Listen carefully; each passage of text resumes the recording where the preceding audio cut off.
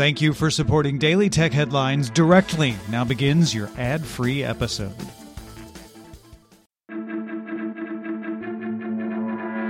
These are the Daily Tech Headlines for Monday, May 4th, 2020. I'm Rich Stroffolino. Apple updated the 13-inch MacBook Pro, which now includes the Magic Keyboard.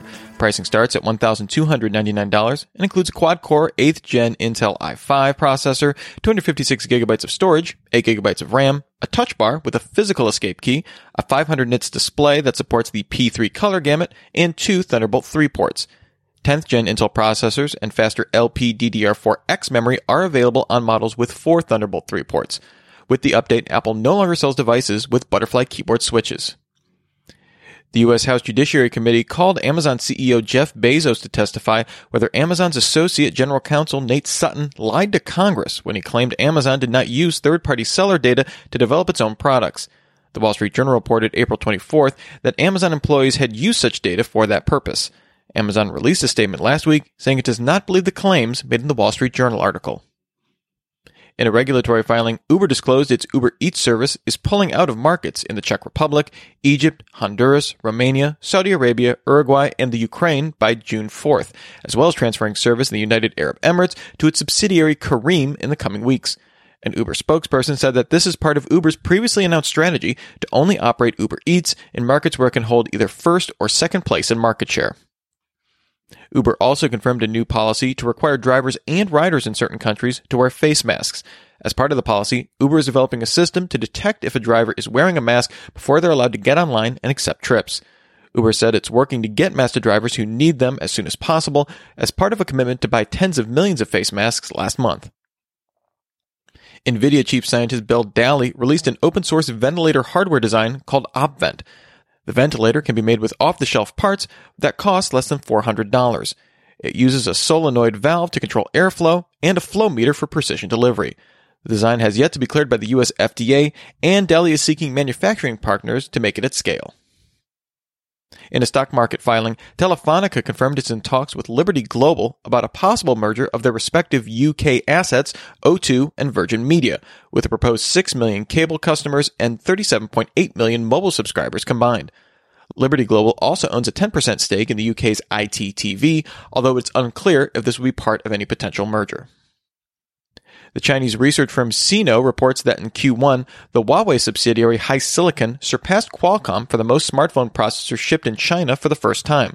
HiSilicon shipped 22.21 million processors in the quarter, with effectively flat growth in the year, compared with overall smartphone processor shipments in China down 44.5% in the year. According to Sino, over 90% of Huawei phones shipped using HiSilicon processors in the quarter. According to a biannual report from the China Internet Network Information Center, China now has 904 million internet users, up 9% since the end of 2018. Mobile internet users accounted for 99.3% of this. 496 million people don't have internet access as of March 2020, of which 60% live in rural areas. The report also saw the impact of COVID-19, with online education platforms increasing users 82% since June 2019. Other impacts include food delivery app users down 2%, travel booking app users down 9%, and ride-hailing users down 7% since the end of 2018. The report also showed 560 million live streamers in the country. Catalin Sampanu at ZDNet reports that in the past 12 months, more than 1,000 documents mentioning ransomware as a credible and potential future risk for operations have been filed by companies to the U.S. Securities and Exchange Commission. This includes 743 filed in 2020 alone, compared to the 749 documents filed with the SEC listing ransomware in all of 2018. In February 2018, the SEC published formal guidance asking companies to improve disclosure of cybersecurity risks, specifically referencing ransomware. According to a report by the ransomware incident response company Coveware, ransomware ransoms in Q1 2020 averaged $110,000, up from $10,000 a year ago. And finally, Valve announced it's ending support for Steam VR on Mac OS.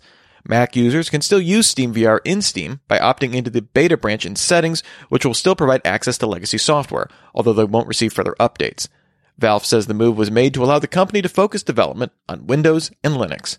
Remember, for more discussion of the tech news of the day, subscribe to Daily Tech News Show at dailytechnewsshow.com. You can find show notes there and links to all these headlines there as well. Thanks for listening. We'll talk to you next time. And from all of us here at Daily Tech Headlines, remember, have a super sparkly day.